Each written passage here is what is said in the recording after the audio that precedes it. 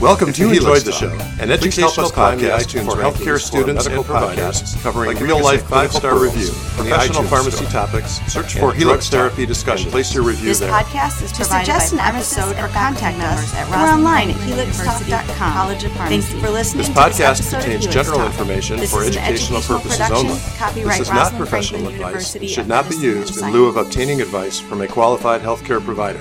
And now, on to the show. Welcome to Helix Talk, episode 106. I'm your co-host, Dr. Kane. I'm Dr. Patel, and today with us we have Dr. Christie Bertram. She's an infectious disease clinical pharmacist and assistant professor at our university, College of Pharmacy. So welcome, Dr. Bertram. Thank you for the introduction. I'm excited to be here. And the title of today's episode is It's Finally Here, the 2019 IDSA CAP Guidelines. So, Dr. Bertram, why don't you tell us why we're so excited about these guidelines finally being here? What was the wait? Sure. So we've actually been waiting a very long time for these updated guidelines since 2007. Oh my. 2007. Certainly nothing has changed in the pneumonia world since 2007, right? Nothing at all. Nope. Kudos to IDSA for finally publishing them. Maybe next time we can get them a little bit sooner though, right? That would be great. So what's new with these guidelines? In terms of formatting, I believe that there was kind of a formatting change that is pretty readily apparent when you start going through that document. Yeah, I think the grade format is a little bit different, the strong and weak recommendation and the level of evidence, but now the summarization of the recommendation is in those like 16 PICO style questions. So like I like those guidelines when I look at that. It poses a question and then it answers the question and provides like the supporting, evidence behind how they are answering this question. I love that. Mm-hmm. So an example of that might be, should we use corticosteroids in patients with severe community-acquired pneumonia? So the PICO would be like the patient, intervention, comparison, and then outcome. And, this is a pretty big change than some of the older guideline formats where they just kind of gave a bunch of recommendations and then kind of explained each one later on. Mm-hmm. Mm-hmm. I've noticed a trend that IDSA is moving more towards these grade formatted guidelines, and I do think it is much more user-friendly. And probably my favorite aspect of this guideline document is its length, or lack of length, really. So it's about 23 pages, and, if you even exclude the references, it's only 17 pages. You, again, contrast that to something like the NAAPP asthma guidelines that are like 400 plus pages. This is a very digestible document for the typical clinician that just wants to know what's new and what's recommended in the case of pneumonia, for example. To be clear, in this roughly 30 to 40 minute episode, we're only going to cover aspects of that 17-page document. For the listeners, if you want to see the full 23 pages in action, we'll have a link at our show notes, helixtalk.com. This is episode 106. So why don't we go ahead and jump in with some of the bigger changes that really made it to the forefront of our radar enough that we wanted to talk about them during the episode. And before we jump into those changes, maybe we should talk about some of the common definitions that the guidelines talking about, so we don't have to keep mentioning that over and over again. But here we have severity of the community-acquired pneumonia defined, and it's nothing different than what the 2007 guidelines had defined. The treatment, however, obviously is a little bit different than non-severe CAP. Yeah, one of the other biggest changes were the risk factors that were updated for MRSA and anti-pseudomonal coverage with CAP. So the guidelines no longer endorse the term HCAP, or healthcare-associated pneumonia, and this was first introduced to us in the 2005 IDSA ATS guidelines for the treatment of HAP and VAP. So this represents definitely a huge change with the removal of this term. And kind of not a substitute per se, but somewhat of a substitute to that HCAP definition is now these new guidelines recognize certain patients are at risk for MRSA and Pseudomonas. And for those patients, again, you might pick alternative therapy. So what are some of the criteria that would put you in that camp? So the guidelines specifically mention the use of locally validated risk factors. So having each institution look at the prevalence of both MRSA and Pseudomonas within the local epidemiology and figure out whether or not certain risk factors are more prevalent in their specific population.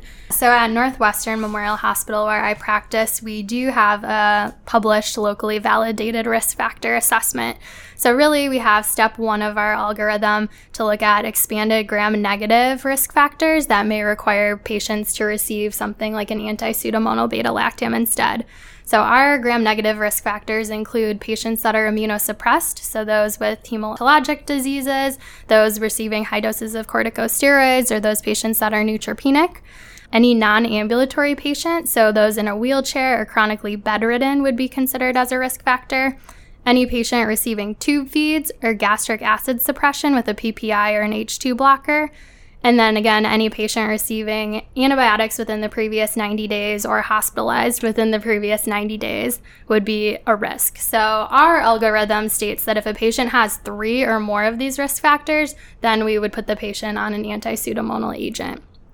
Looking at our gram-positive side, our locally validated MRSA-specific risk factors include if the patient is on dialysis, so hemodialysis or peritoneal dialysis, those with prior MRSA colonization or infection, our patients with congestive heart failure, and again, any hospitalization in the previous 90 days or use of antibiotics in the previous 90 days. And if patients have 2 or more of these risk factors, then we would consider adding something like vancomycin or linezolid for MRSA coverage.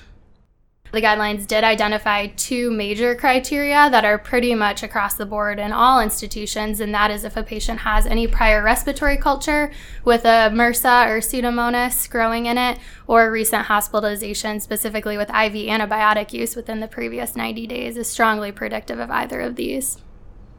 And you're also going to hear the word comorbidities, right? So how are these guidelines defining comorbidities? Is looking at any kind of chronic diseases on top of them having pneumonia. So, for example, heart failure or COPD or cirrhosis, kidney, pretty much anything, diabetes, cancer, etc.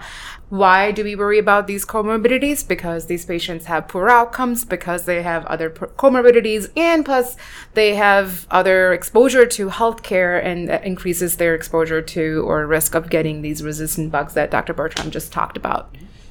So in terms of one of the recommendations, most of the initial several recommendations deal with diagnostic testing for community-acquired pneumonia.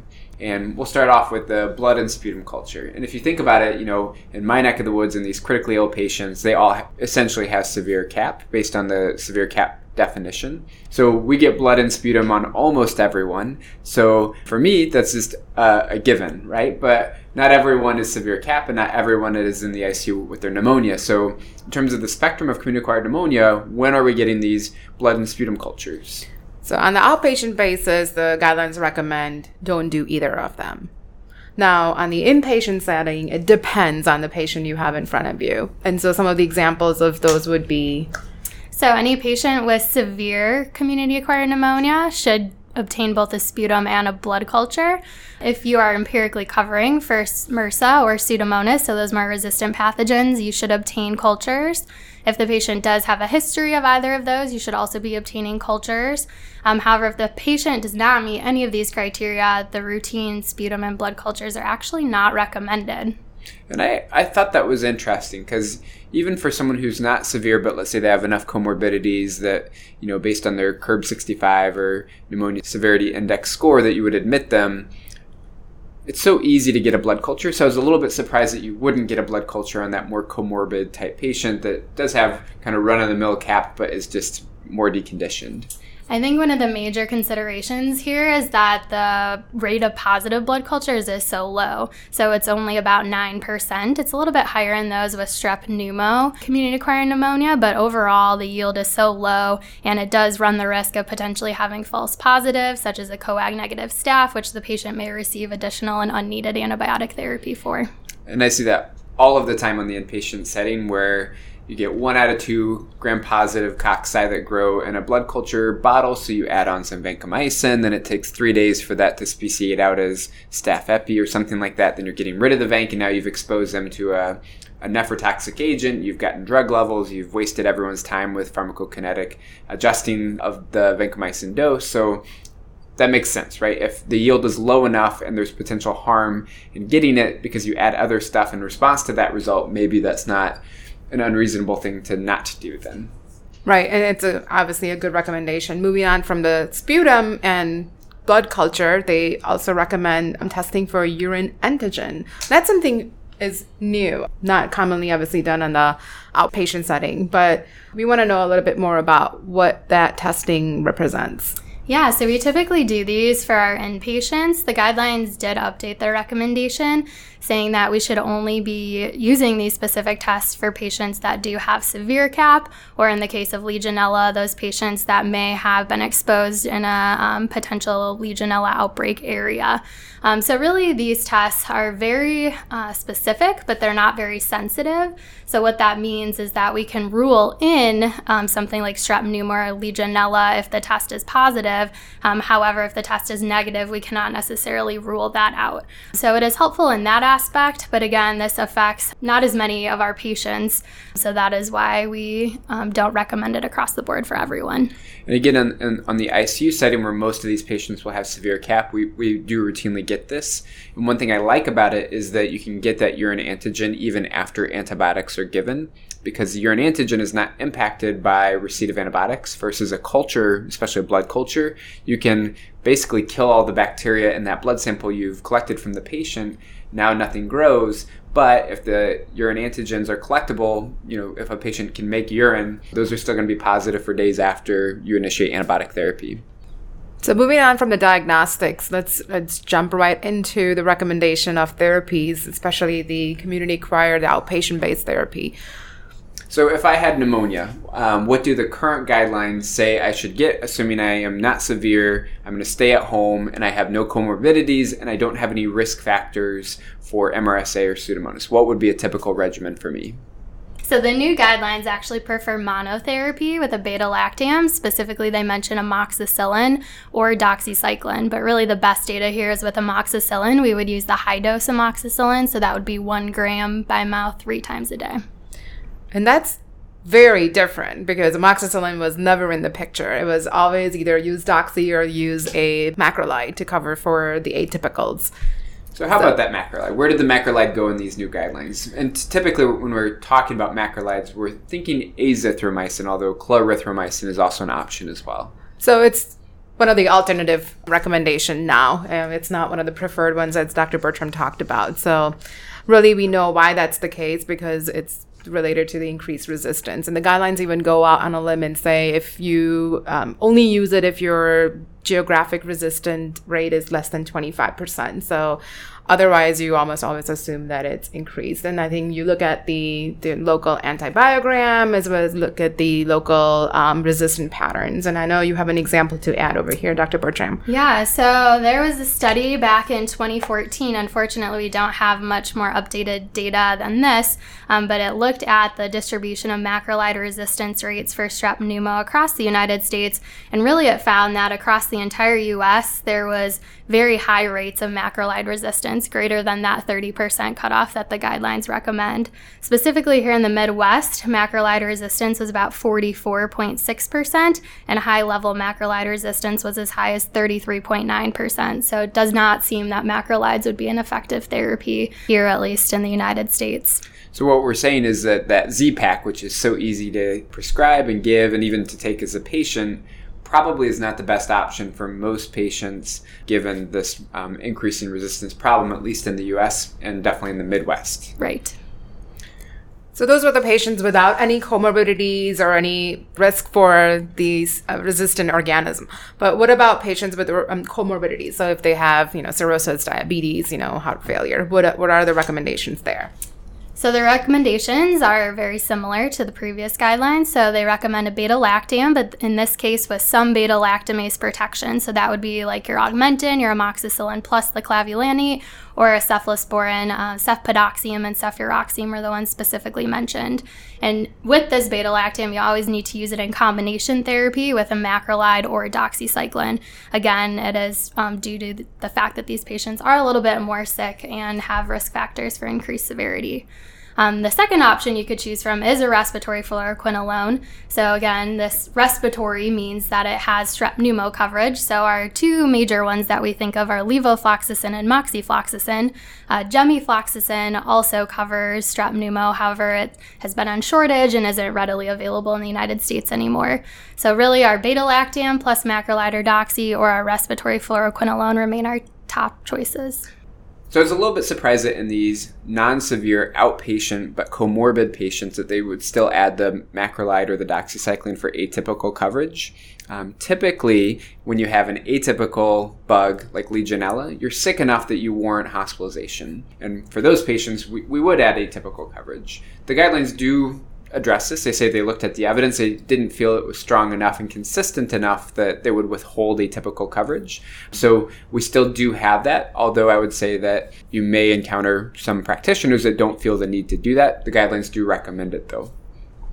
Yeah, and none of these option 1 or option 2 that we discussed have any coverage for the MRSA or the Pseudomonas because, again, the risk factors for these patients are not addressed. And again, if they have risk factors for MRSA and PSA, they're sick enough to be treated in the hospital and not on the outpatient basis. Exactly. So really it's only our fluoroquinolones there that do cover Pseudomonas. But again, like you mentioned, these patients will be typically sick enough to require inpatient therapy.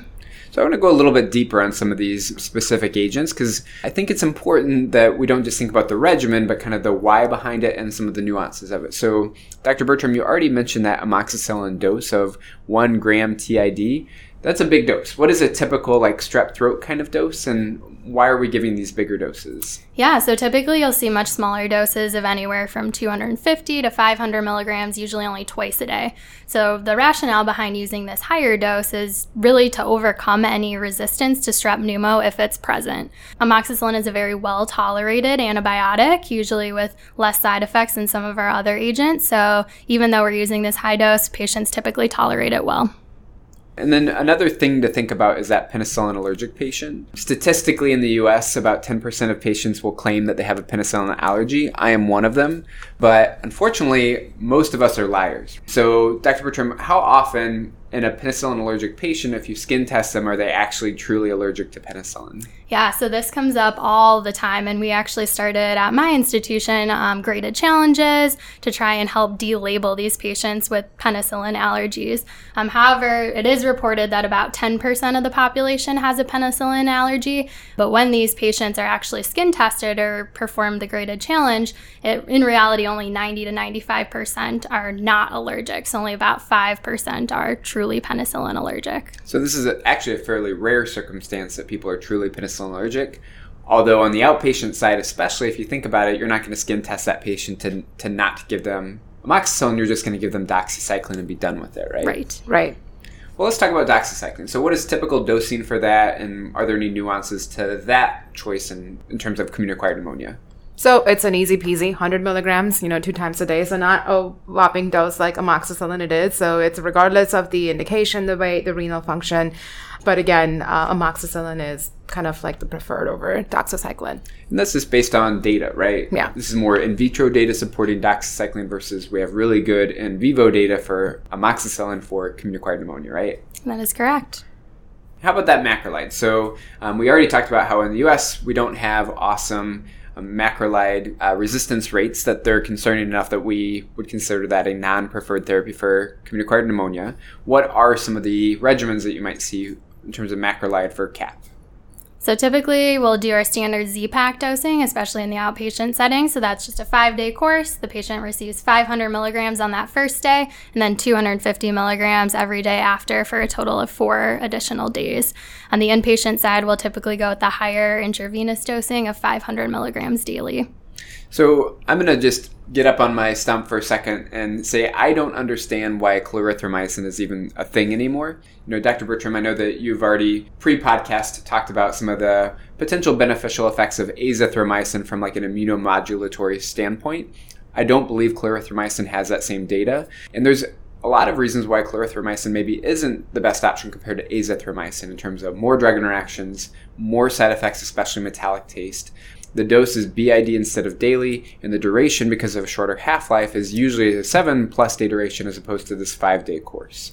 So why is clarithromycin still a thing? That is a great question. Honestly, in clinical practice, we don't use it very often. The biggest indication that I see it still used is that H. pylori infection. But other than that, we have never used it for pneumonia as far as I'm aware. And probably we should keep it that way. Agreed. So I know you mentioned for those more comorbid patients that we're wanting to have beta-lactamase coverage for that we might consider Augmentin, which is amoxicillin clavulanate. What is that clavulanate doing, both good and bad? So the clavulanate component really protects against those beta-lactamase, which is very common with H. flu and MCAT in particular, Haemophilus influenza and Moraxella catarrhalis. However, that clavulanate may also predispose to more adverse effects, specifically diarrhea in our patients. So that is something to counsel them about. Yeah, and then we also have for the same patient population, for the beta-lactamase coverage will be the cephalosporins, and the two that are mentioned in the guidelines, but they're both given twice daily. We have the cefpodoxime and the cefurexime.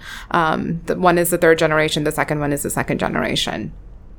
And, you might select these in that penicillin allergic patient that did not have a severe reaction. So when I was in college, I had strep throat and I had a penicillin allergy, whether it was true or not true, I don't know. But I was perfectly fine having a cephalosporin because it was free at the local drugstore pharmacy, and I was a poor college student, and I was willing to take that risk. And generally, especially given the data we have about true penicillin allergies and the data about cross-reactivity, this is a pretty safe bet unless the patient had a very severe allergic reaction to penicillin in the past. And last but not the least, we have the respiratory fluoroquinolones. I know we kind of talked about respiratory doesn't really mean that, has nothing to do with the lungs. It has to do with the coverage for the strep pneumo. And those two are your levofloxacin or moxifloxacin. And again, there's lately, if you look at the labeling, there's plenty of, warnings and precautions. The newest one that was added was the aortic dissection and the rupture, among the tendinitis and QT prolongation and many more. Yeah, so definitely a lot of precautions that we need to take into consideration before using these fluoroquinolone agents. However, they do have quite a bit of data supporting their efficacy for community-acquired pneumonia, so that's really why we still see them recommended as first line in these guidelines. But from a stewardship perspective, if we can, we'll prefer to switch our patients to the beta-lactam macrolide regimen and avoid those fluoroquinolones if at all possible. And I did think it was interesting, the guidelines made a specific comment saying, we recognize the laundry list of potential rare but serious side effects, but to your point, Dr. Bertram, they said, we've got really good efficacy data for these agents, and those side effects are really rare, and at least in my opinion, a lot of those are probably at least contributed by improper dosing, especially for renal dysfunction. So you have this little old lady that you're giving 750 of Levaquin every single day to that has a clearance of 20, she's going to have a higher predisposition to getting some of these side effects, especially the cognitive and neuro type side effects. So I get it, both sides. I understand why we should be avoiding them, and I understand why they're still in the guidelines. So moving on from your outpatient treatment, let's talk about when those patients kind of present on the inpatient side, how do we treat the community-acquired pneumonia? So this, again, kind of divides itself into non-severe and severe. And so what are some of the treatment options for the non-severe cap? So our non-severe cap looks pretty much identical to our outpatients with comorbidities. So again, we have two different options. Option one would be a beta-lactam, but in this situation, they recommend a macrolide. We don't have that either or of the macrolide or doxy, it's macrolide. And then option two is our respiratory fluoroquinolones like we discussed. In terms of that, beta-lactam macrolide combo, the typical regimen that you'll commonly see is going to be ceftriaxone or Rosalind. It's an IV third-generation cephalosporin combined with azithromycin, usually IV. Honestly, PO would probably be okay, but typically it's going to be IV.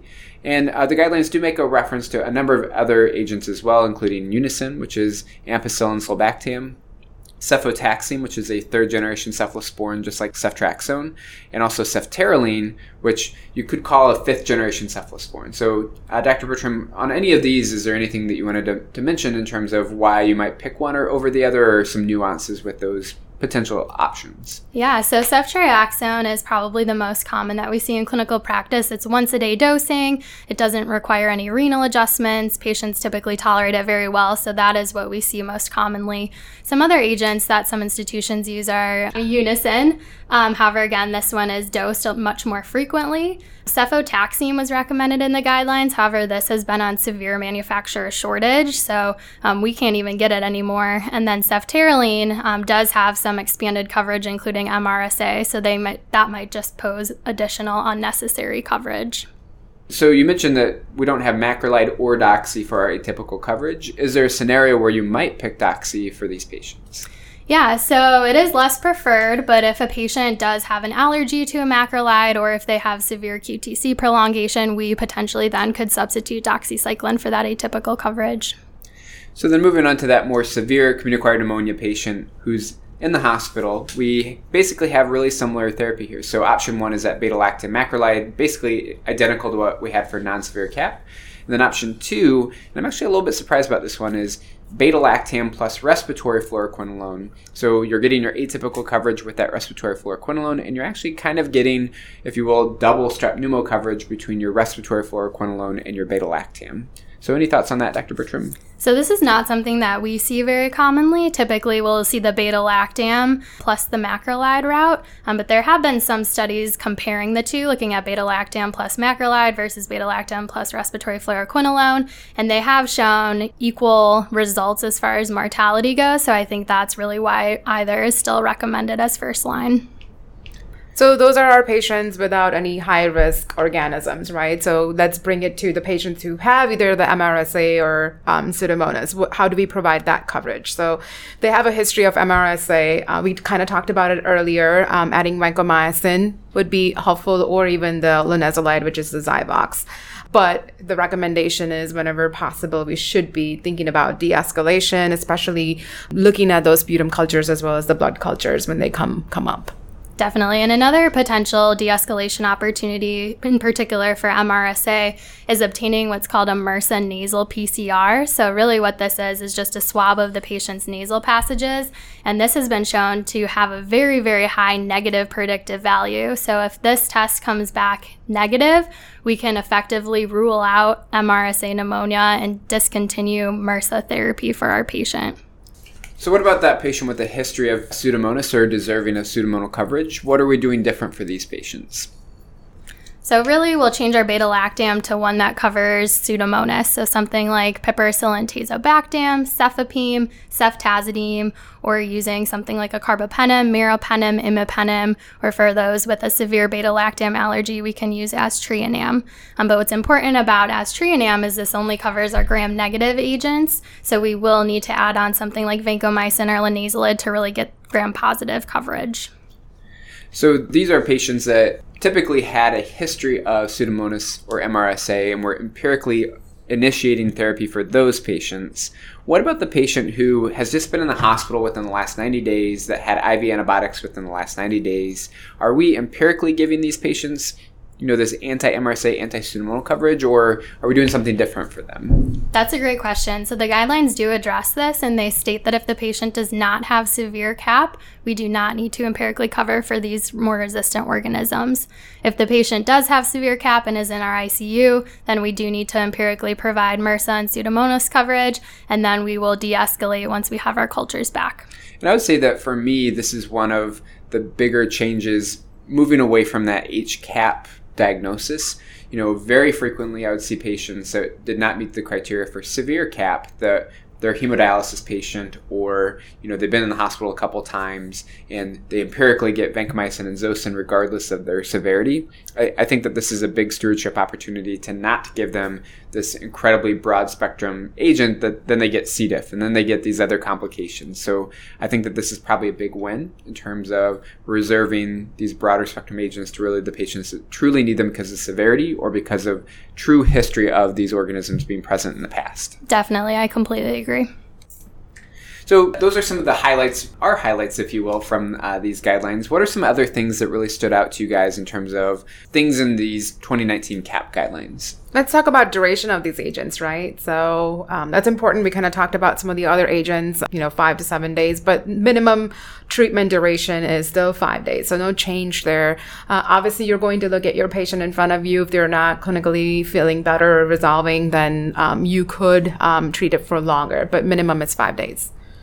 One other point that I'm glad that they touched on is our coverage of aspiration pneumonia, because this comes up all the time in clinical practice, especially in the inpatient setting where we have our patients that are elderly or have some type of neurologic condition where they aspirate pretty frequently, and our providers are asking us, do we need extra anaerobic coverage? And really, what the guidelines state is that you do not need additional anaerobic coverage unless the patient is presenting with a more severe infection, such as a lung abscess or an empyema. And the reason for this is that previous studies back in the day from the 70s and 80s really showed that anaerobes were a very prevalent pathogen in aspiration pneumonia. However, more recent studies have shown that that's really not the case, and just our usual cap bugs are likely culprits. And I love this recommendation because we see tons of aspiration pneumonia in the hospital in general, but also it's a really good example of this is a practice that had been done despite really not having great data, even from those older articles. These were fairly small studies, and there were issues in how the studies were conducted. But we propagated this practice of, well, aspiration pneumonia, you need anaerobic coverage because that's how it had always been done. And that's a great example of where evidence-based medicine fits into clinical practice. Is that's not enough anymore to say, well, we always do it that way. Having data and now guidelines that use that data to support a practice change is a big deal. This is going to be a big practice change in the hospital setting for sure.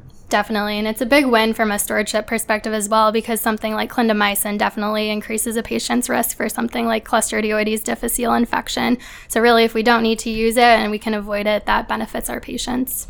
And I already mentioned this, another big take-home point for me was the death of HCAP. So HCAP is no longer a thing, and we do have kind of this substitute in terms of IV antibiotics within the past 90 days, plus hospitalization within the last 90 days.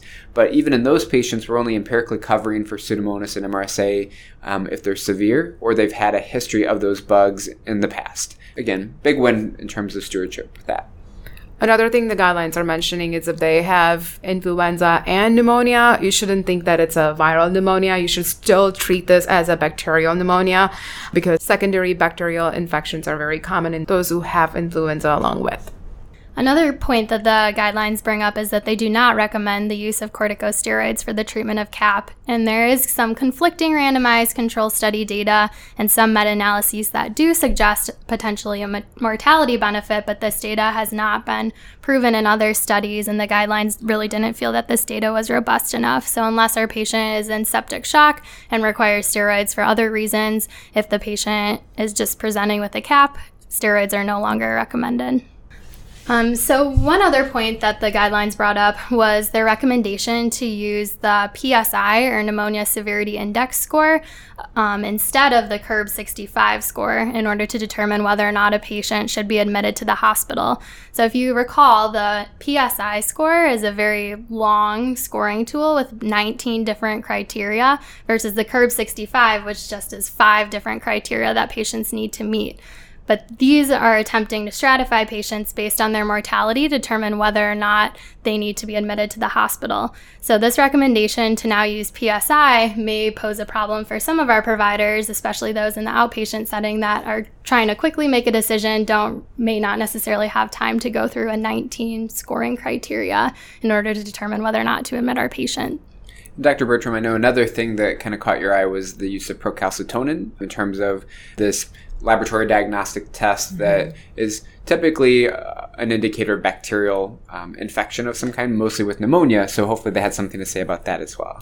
Yeah, so the guidelines do bring up procalcitonin, which they did not mention it in the previous guidelines, so we are all excited that they actually touched on it in these guidelines.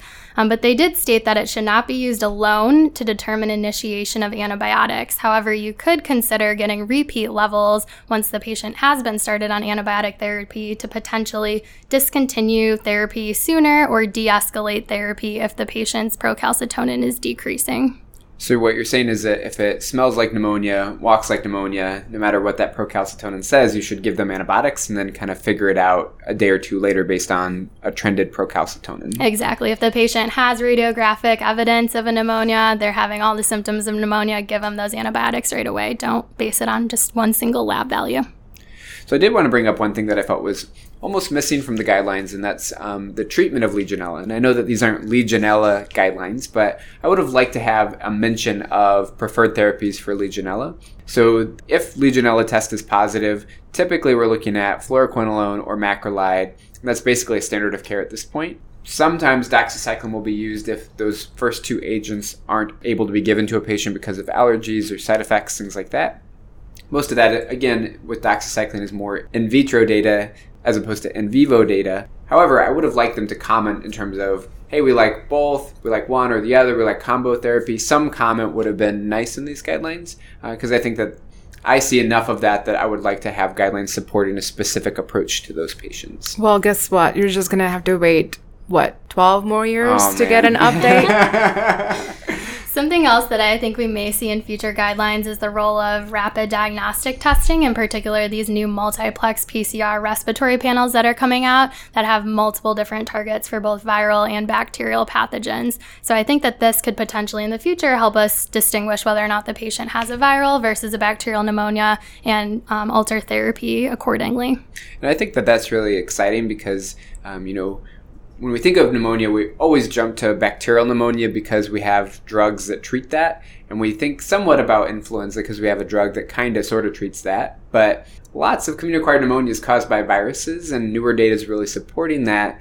And I'm not saying that would necessarily do anything different, but it would be nice to kind of prove that in more patients and have that data earlier on in terms of why the patient may not be improving. Maybe they don't have bacterial pneumonia, right? Yeah, exactly. Something else we may see in future guidelines is where some of these newer agents that have just been FDA approved within the past year or so really fit into therapy. So something like omadacycline and lefamulin, which are recently FDA approved for community-acquired pneumonia. We don't really know where these fit yet.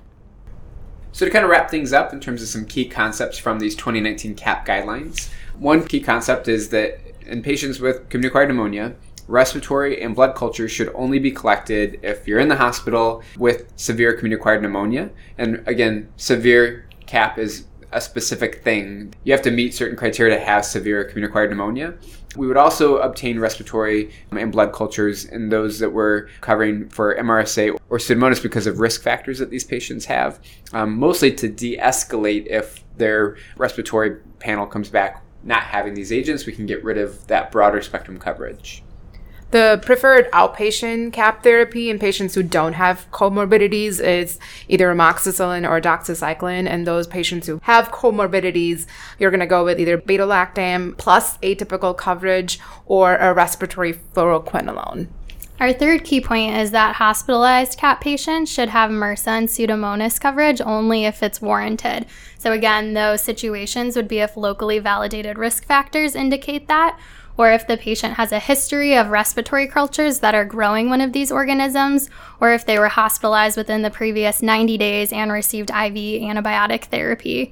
And again, we don't have to cover all of our patients, just those specific patients with anti-MRSA and anti-Pseudomonal coverage, and then we can get cultures and de-escalate as able. Our last key point is that patients with aspiration pneumonia do not need anaerobic coverage unless a lung abscess or empyema is suspected. So our traditional CAP therapy should more than cover what is needed. So I think that wraps up episode 106 quite nicely. If you'd like to see a link to the 2019 CAP guidelines, we have it at our website, helixtalk.com. Click on episode 106. We are also on Twitter at Helix Talk. You can see old clinical pearls from basically the last year's worth of Helix Talk episodes. So you can follow us on Twitter if you'd like to see those. And then finally, for the holidays, we would ask that you consider a 5-star review in iTunes for Helix Talk. It helps us kind of climb the iTunes rankings so that other healthcare providers are more likely to see our content and benefit in terms of improving patient care through our episodes on things like community-acquired pneumonia. So with that, I'm Dr. Kane. I'm Dr. Patel, and today we had Dr. Bertram with us. Thank you so much for joining us. Yes, thank you so much for having me. And with that, we'll say party hard. Enjoy the holidays. If you enjoyed the show, please help us climb the iTunes rankings for medical podcasts by giving us a 5-star review in the iTunes store. Search for Helix Talk and place your review there. To suggest an episode or contact us, we're online at helixtalk.com. Thank you for listening to this episode of Helix Talk. This is an educational production, copyright Rosalind Franklin University of Medicine and Science.